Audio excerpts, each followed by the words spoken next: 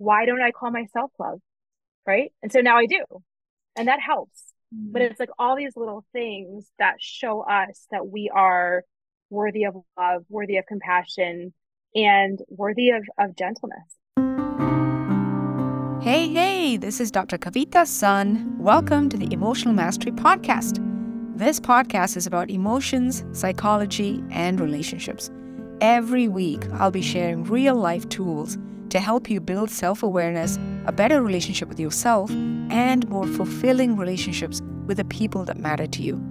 Listen, this is the foundation on which the rest of your life is built. So let's take the time to get it right. I'll see you on the inside. Well, hello, Pod Squad. I hope you're all doing well. Happy Thursday. As I always say, wherever you are in the world, whatever you're up to at this very moment, please know that I'm honored that you're joining us and that I get to meet you in your life in these moments and share a little bit of what I've learned along the way. As I say, by trial and error, more error than trial. So good to have you here. Today, we have a really, really special episode, something I've been looking forward to and planning for a while. We have Dr. Erica Bove here with us. And you guys have been privy to some of her wisdom and her unique sort of perspective on things, which I benefit a lot from, and our clients do as well. She's our head coach inside Heal Your Relationships, our signature coaching program, and she's all things amazing. I consider her a personal friend and a mentor, honestly, in some ways. So super excited to have her. And we're going to be talking about and sort of riffing on mindful self-compassion. And so, Erica, welcome.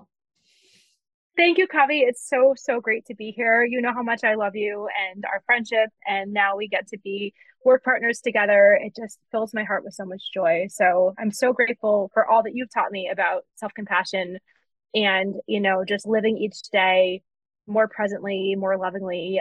You've made such a difference for me in that way. So now we get to share all this with the world, which is just so, so beautiful. Oh, what a blessing. So, mindful self-compassion. what I think mindful self-compassion is, to me, the sort of the container of all the work that we do. It contains multitudes and it holds a sacred space with which you can do all the other work that we teach. So I'm really excited that we're touching on this today. And one of the things that one of the places and people that Erica and I have learned a lot from is Dr. Kristin Neff.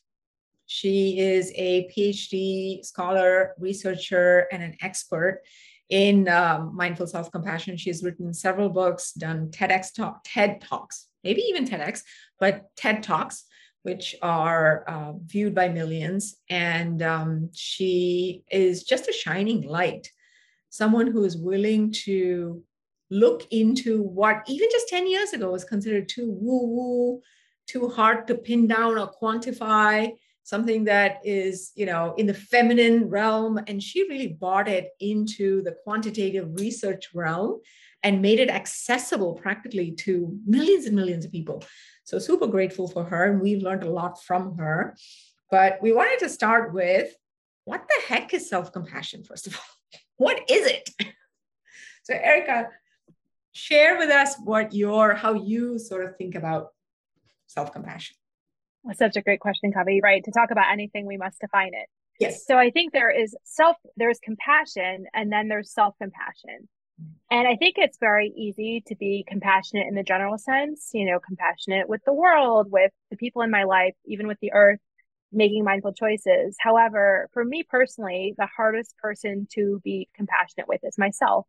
And I think that is rooted in, a long lifetime of being a high achiever. And the only way I knew to do that was to crack the whip and sort of have my inner critic be very strong. So in the last few years, I've become acquainted with Dr. Kristin Neff's work and your work, Kavitha. And I would really define self-compassion as treating yourself the way you would treat a friend who's having a hard time. And so I think about this, how would I treat my best friend having the same exact experience as I'm having right now? It's usually very different than my initial response. And so that is how I define self-compassion. And that's how Kristen Neff defines it too, is treating yourself the way you would treat a friend having a hard time. That is so beautiful. I am just thinking of the millions of moments in my life where I have abandoned myself in that moment before I knew the power of what it means to treat myself as my own best friend. Because early in my life, actually, embarrassingly, even till my mid 30s, I would ping pong. I don't know, Erica, if you can relate to any of this, but I would ping pong between either blaming somebody else and thinking that's the way to treat myself as my best friend, right? Like, how could you do this to me? You're bad. I'm going to, protect myself from by getting back at you or cutting you out of my life or whatever it is. Or I would ping pong the other side. The ball is always, it's black and white, right? It's either them or us. And I would either go into what's wrong with me? I just don't know how to make a relationship. I don't know how to do this, or this other person. So even though the concept of treating yourself as your best friend, I had that concept earlier, but I operationalized it in a way that was not very helpful.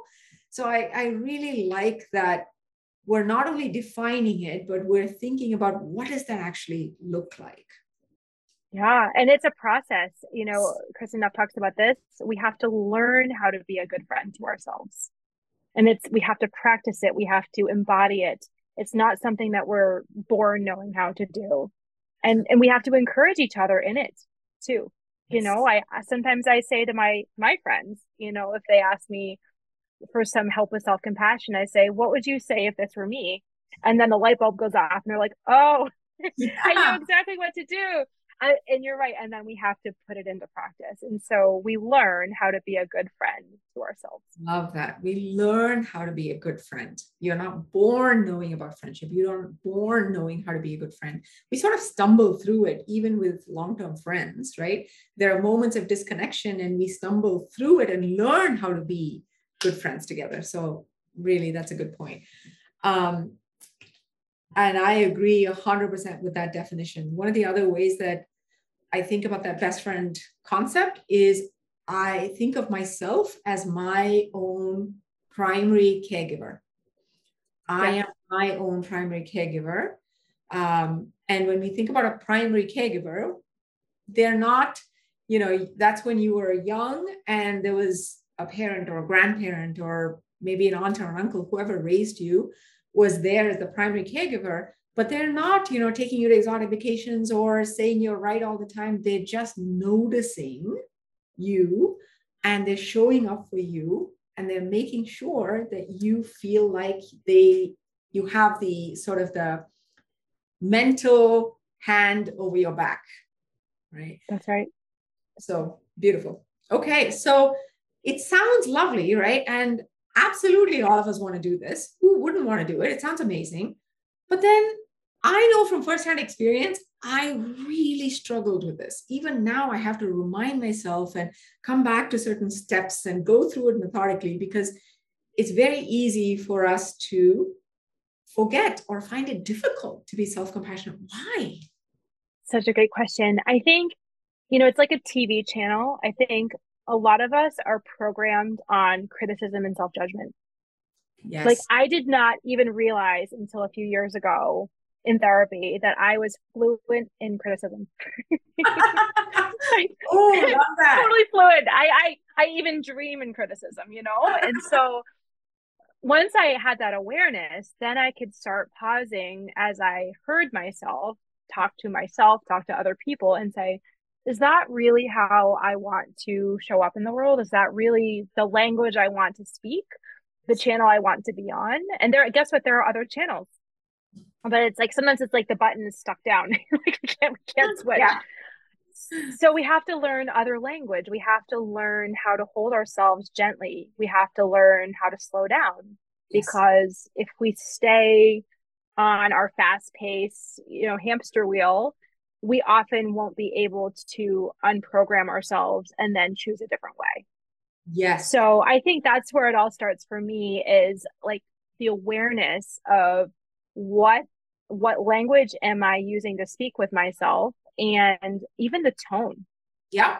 Because even now, with all the awareness I have, I'm still surprised at how much there's a little voice in the background that is a judgmental voice, whether it's like body image or, you know, why can't you be a better parent? You know what to do. Why can't you execute it like all those other perfect parents out there? Or, whatever it is. I think that just understanding that there's no such thing as perfect, and this is all a work in progress. And even like calling myself by names of endearment. There's a whole Uh, school of like, dear one, sweetheart. I call my children love all the time. So, like, why don't I call myself love? Right. And so now I do.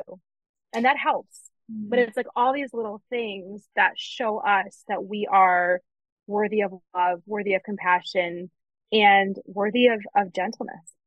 that is spot on. One of the things that I am learning to do for myself is when I cross a mirror, I'm trying to stop and just say, hey, you, with a smile.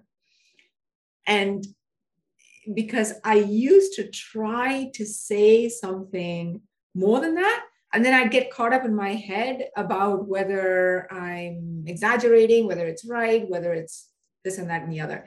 So I decided, like you were saying, to just call out a gladness in just seeing myself, just a gladness that I happen to see my reflection. So I really like the just noticing, slowing down. Even if you want to learn self-compassion, even if you're determined, even if you buy all the books and all the courses and all the mentors, if you don't slow down enough to hear your own thoughts and the voice inside, it just passes by like it's a car in a parallel lane, right? You're still doing your That's thing, right. and the other self-compassion seems like it's unrelated to your life. So I also think, and we were discussing this before the recording started, that some of the ways that we misunderstand what self-compassion is, we think, oh, it's like throwing myself a pity party. It's like indulging my mistakes. It's like letting myself off the hook. And if no one is ever accountable, then other people can just do what they want as well. It's all a woo-woo thing about letting people off the hook, right? And this is one of the things that I used to worry about. Like, I thought of my success in life as being somewhat reliant on me holding myself to high standards. Except at a certain point, when you are talking about going, so reaching for the next rung, you cannot criticize yourself there. You just, trust me, I've tried. So all of these, I think, I don't know if there's anything else that you've seen as an obstacle to you becoming self-compassionate. Yeah. I mean, I think at Emotional Mastery, like, we and all the women we work with are high achieving women, Yes. professional women, and everyone has had their path to success. It is amazing how similar our stories are to each other. And so, as a physician, as a working mother, as a life coach now, I think that there's this perfectionist drive. And like you, Kavitha, like my inner critic was for many years how I got to where I got, and if I got a 98 on a test, it was like, well, let's figure out the other 2% and then crack the whip, and then and just being relentless. But Yes. that's exhausting. It steals energy. And so when I started thinking about, okay, how can I love myself more? How can I was in the middle of a divorce. How can I heal from the divorce? The self compassion started to come up, but I was really worried that it would like slow my trajectory, that it would say, like that I would somehow just stop achieving because I'm like, well, how, who's going to crack the whip? How am I going to keep up my high standards for myself? And I think it's because that I did hold those beliefs about self-compassion, that there was, a laziness in it, that there was a self-indulgence, a slacking, all those things. But what I didn't realize is that I'm still me.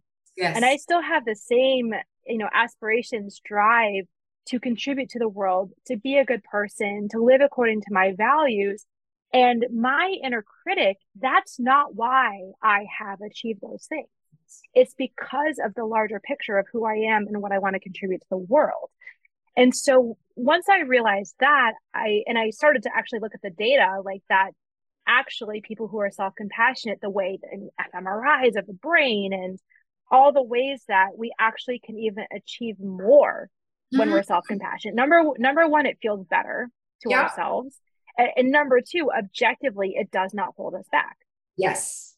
And Yeah. so I started experimenting, right? Of course, I have to try this out with myself. And I started to say, okay, is this really true? Like, if I give myself a deadline and I say, I'm going to bed at 10 p.m. no matter what, because I love myself and because I need sleep and I'm giving a talk the next day. And for me, I can do my best and I can get sleep. Like, that's something that in my previous, 10 years ago was not even in my worldview that I could both get rest and give a talk at the same time, right? And then I learned, like, I would still knock it out of the park, very humbly speaking. But people would say, oh, I love your talk. I was so inspired. I learned so much. And I'm like, well, this is interesting. There is another way of doing this that is not so costly to myself. I have more gas in the tank and I'm still able to contribute in the world. And maybe even in a better way. Maybe answers come to me that might if I was, just running on empty and 3 cups of coffee. So I Yes. think that it does take a little bit of like practice within ourselves to see what works for us. Yeah. But I do find that, for instance, like I was running a race recently and I have been practicing self-compassion for a while now. And that means that if I start to hear myself using a tone or words of self-judgment, I say, oh my goodness, I love you. Like, I like stop the train and redirect. And so my internal dialogue has gotten better. But I didn't connect that to my running because for so long, especially in my running career, earlier in my life, it was that inner critic that was relentless that I thought was the source of my success. So I ran a 10K recently in Chicago and I was blown away by the new way that I was speaking to myself. Like, you've got this, breathe, you're strong, you've got this, and not like, oh, I can't believe, you better, like, pick up the pace, you're not going to meet your goal. It Yes. was like I was just holding myself with so much belief in myself. Yeah. 100%. And with that I was like, I can still run a strong race, and it felt so much better. And that to me was like a breakthrough because I had that awareness that by practicing this over time, in my time, actually, I mean, as a side note, was better than it used to be. And Wow. that was more objective evidence to me that, like, oh, in another way, even more proof that like I can still have my high standards for myself and treat myself with love and kindness and compassion. And it just makes me feel so much better. Love, love, love everything about that. One of the things that we teach in our programs is the difference between self-criticism versus your drive. Because many high achieving women, we tend to conflate the two, right? Like Erica was saying, and I myself for a long time thought that my drive itself came from holding myself to high standards, which obviously you will sometimes not reach, and then I'd be stuck in this self-criticism. And so drive can exist, and in fact is unleashed when you remove this shackle of self-criticism. But we think they're one and the same, so we slow ourselves down. And one of the things I've noticed is that after a certain point in your career, right, or in your life, you have to think outside the box. You need creative solutions. And creativity means that you need to be relaxed, right? When you're relaxed, you can actually see things that you couldn't see otherwise, possibilities that exist outside of the norm. And to get to that, I want to not waste my inner energy, my mental energy on ping-ponging between who's right and who's to blame, and did I make a mistake and what's wrong with me, and I practice so much and maybe I'm not disciplined enough and maybe I'll just always be overweight and blah, whatever it is that we're struggling with. Or is it somebody else's fault? It's because my partner brings in all these donuts and if I'd married somebody else. So I ping pong, and that means all that mental energy cannot be used for creative thinking. So I say stuck, right? So drive and self-criticism actually have to be divorced for it to be unshackled and for you to really take off at a certain time, at a certain point. So not only is it not going to reduce your success, it is going to, as Erica pointed out, it is going to have you take off in ways that you wouldn't have even thought possible when you learn how to tame that self-criticism. And taming self-criticism alone will not make you self-compassionate. There are actually 3 steps to self-compassion that Kristin Neff talks about that we didn't even realize until we read her work that we had been doing the same thing in HYR. We just call it different names, right? But it's right. Fascinating. All truth finally meets in one place. So what are the 3 steps, Erica? Because I know you've been actually practicing these 3. Yeah. So there's 3 pillars to mindful self-compassion in Kristin Neff's schema. And one of them is self-kindness. And so that is obvious. It means learning how to be kind to ourselves and learning how to soothe ourselves. And in our Heal Your Relationships program, that's very much where we start, is that awareness of our feelings and our current state, which does involve slowing down, which for me was hard in the beginning. It gets better with time. But that self-kindness, that self-soothing, that really helps us to give ourselves that self-love and self-compassion. The second pillar of mindful self-compassion is common humanity. Mm-hmm. So sometimes when we're in a rut, in a self-judgmental state, we think like, why can't I do this like other people? Or I'm the only one who does such a bad job with this. But when we actually look, and think about the fact that we're all human beings, sometimes I say to myself, I really wonder if anybody else could have done better with this. Or, it is very, it makes sense that you had this response because you're a human being having a human experience. And, just be present for yourself in this moment because this is part of common humanity, right? And I think that awareness that we are all humans with the wiring of being a human being, we talk about that in the HYR curriculum. And also we have small group settings where they're intimate weekly meetings.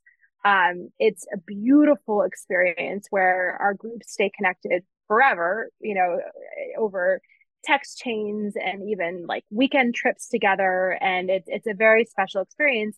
I think it's that sense of interconnectedness and belonging that we all want when we scroll social media, when we, want to belong to something greater than ourselves. But especially with COVID and everything, we've all become so isolated. So that common humanity is a second pillar. And that is like the glue of what we do in HYR. So it's so cool to read about this in her work. And then also the third pillar is mindfulness. And I know we read a lot about mindfulness and it's, there's courses on it. And it's like, okay, well, you just have to slow down and you have to meditate for X amount of time a day. We have a very structured approach to helping people become more mindful. And when I say people, I mean high achieving professional women who have a to-do list that's, longer than, a very, very long list of things. It's like a never ending to-do list because when one thing comes off, the other thing comes on, and it's just like almost like a hamster wheel. So what we do in HYR is we have a very tailored approach for each person to find exactly when will work for them. And we have a coach who provides the structure and ongoing support for our clients. And we really focus and imagine the school bus of our mind. And when we take even 5 minutes a day to pause and just get curious about which passengers are we say are on the school bus, which feelings and thoughts are on the school bus, then we start to get more awareness and clarity, about pausing and perhaps responding in a way that serves us instead of maybe a automatic response that does not serve us. And so just to review, the 3 pillars of mindful self-compassion for Dr. Kristin Neff are self-kindness, common humanity, and mindfulness. And beautifully, these are interwoven into our 10-week Heal Your Relationships program that has helped hundreds of successful women at this point to achieve clarity and to thrive in their personal and professional lives. Oh my gosh. Isn't that, I just found it so fascinating that the pillars with which we have created HYR and helped hundreds of people are the pillars. They use different words, but they're the same concept that has been validated by thousands, hundreds of thousands of people in research studies by Dr. Neff. I mean, it gave me chills. So really, really essential, I think. And, our program is called Heal Your Relationships. And one of the ways that I hurt myself and my relationships was the idea that somebody has to be blamed. Something feels uncomfortable. Somebody has to be blamed.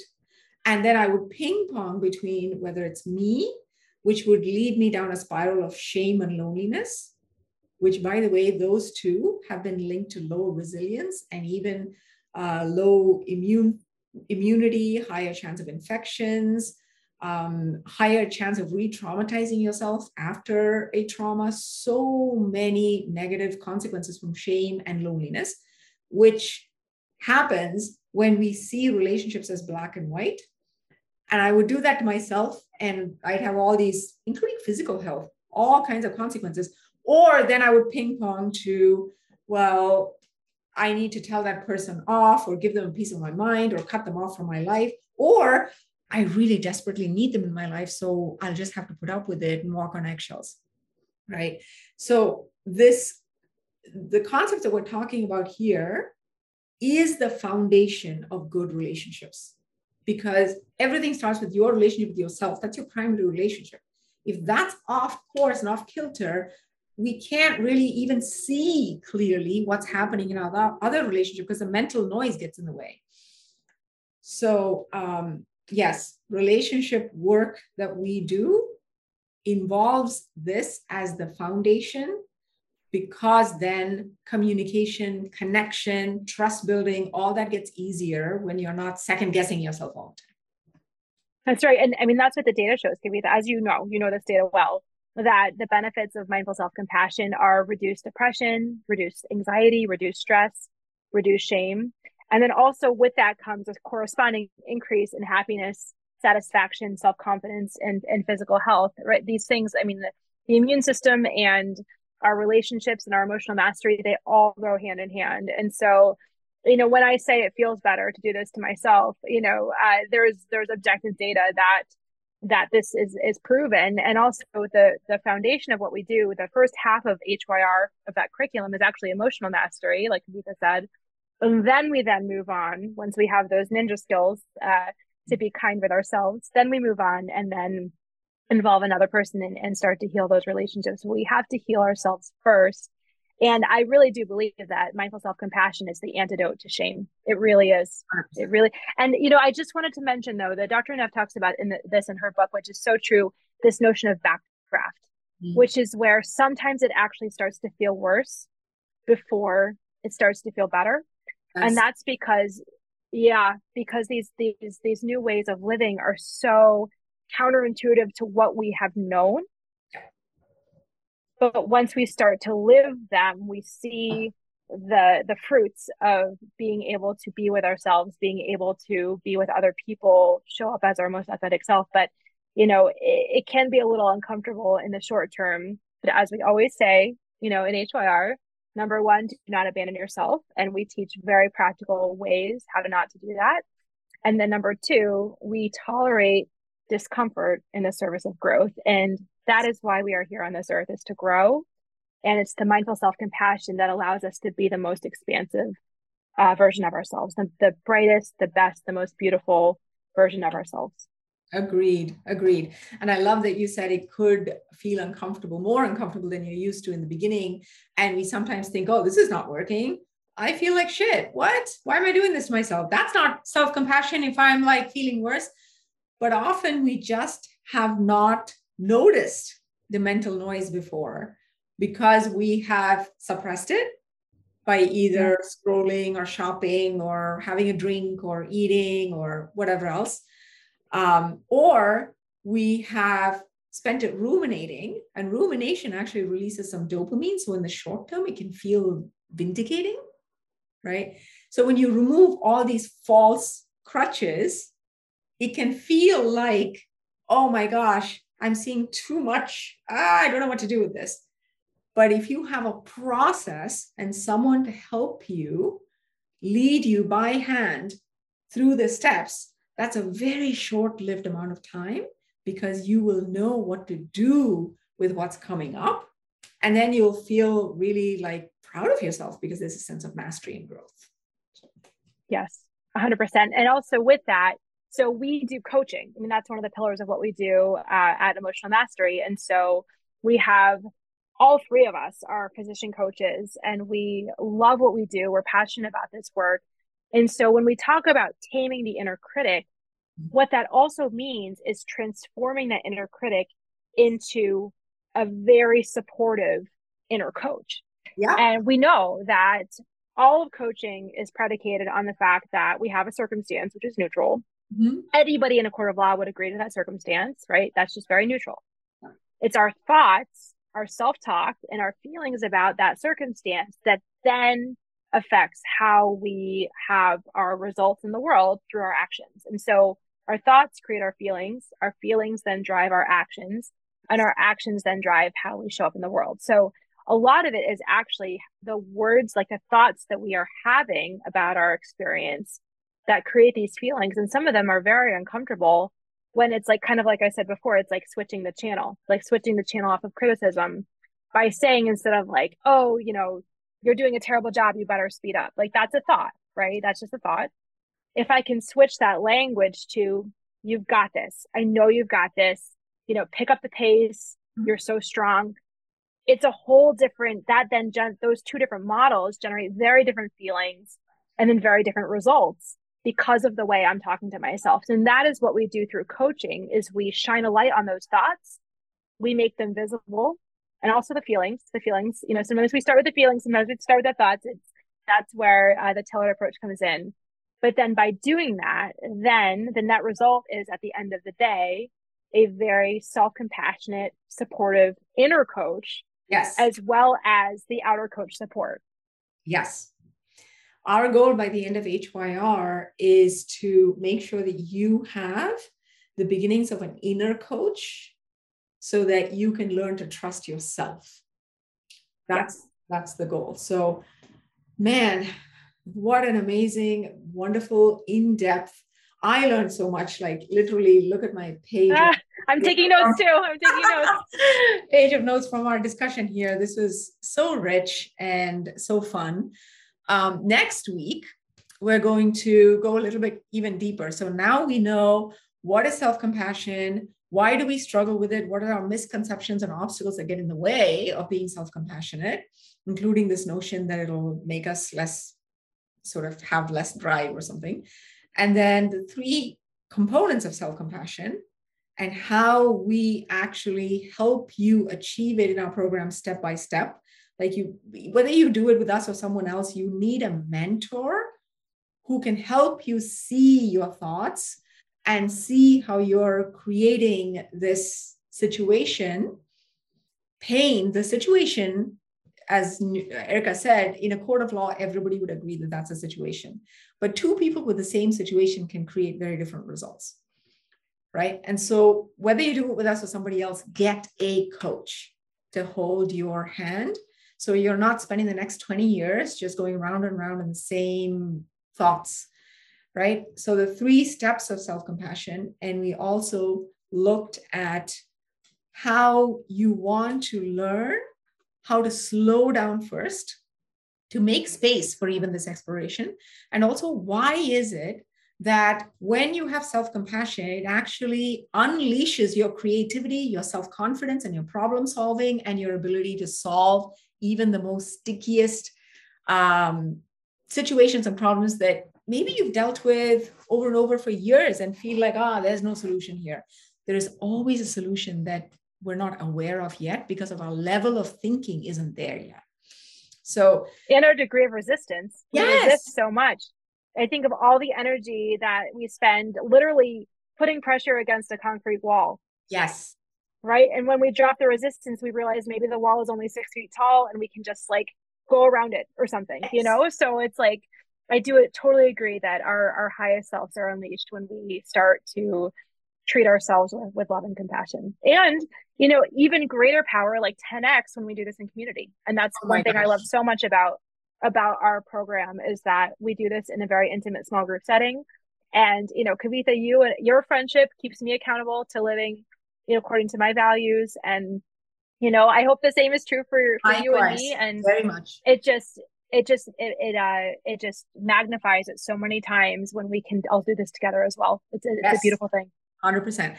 So next week, Erica and I are actually going to go deeper and share some specific tools that you can use in the moment with examples of how we do it in our actual lives. You know, we have examples from parenting and from when we might have a goal to work out and we don't feel like it, or, you know, all the things that get in the way, or when our partner or our spouse is rolling their eyes and we're starting to feel triggered, right? All of these different situations, we're going to share with you our specific ways of operationalizing this in our own lives. And I think that episode will give you lots of ideas for you to be able to start implementing some of these right away. So thank you for joining us for this episode. We had so much fun. I could talk to Erica all day. Me too. Kavi, it's such a pleasure. Thank you so much for having me today. 100%. It's an honor to have you. And we look forward to chatting with you all next week on the specific tools as well. Take care and don't abandon yourself. Mwah. Mwah. If this podcast means something to you, it would mean so much to me if you'd be willing to take 30 seconds to do one or all of these 3 things. First, can you follow or subscribe to Emotional Mastery? Following the podcast helps you because you'll never miss an episode, and it helps us because you'll never miss an episode. So to do this, just go to the Emotional Mastery show page on Apple Podcast or Spotify and tap on the plus sign on the top right corner, or click on the button that says follow. This is the most important thing for the podcast to reach more people. And while you're there, if you'd be willing to give us a 5-star rating and a review and share an episode you love with a friend, I'd be so grateful. We appreciate you very, very much. Thank you.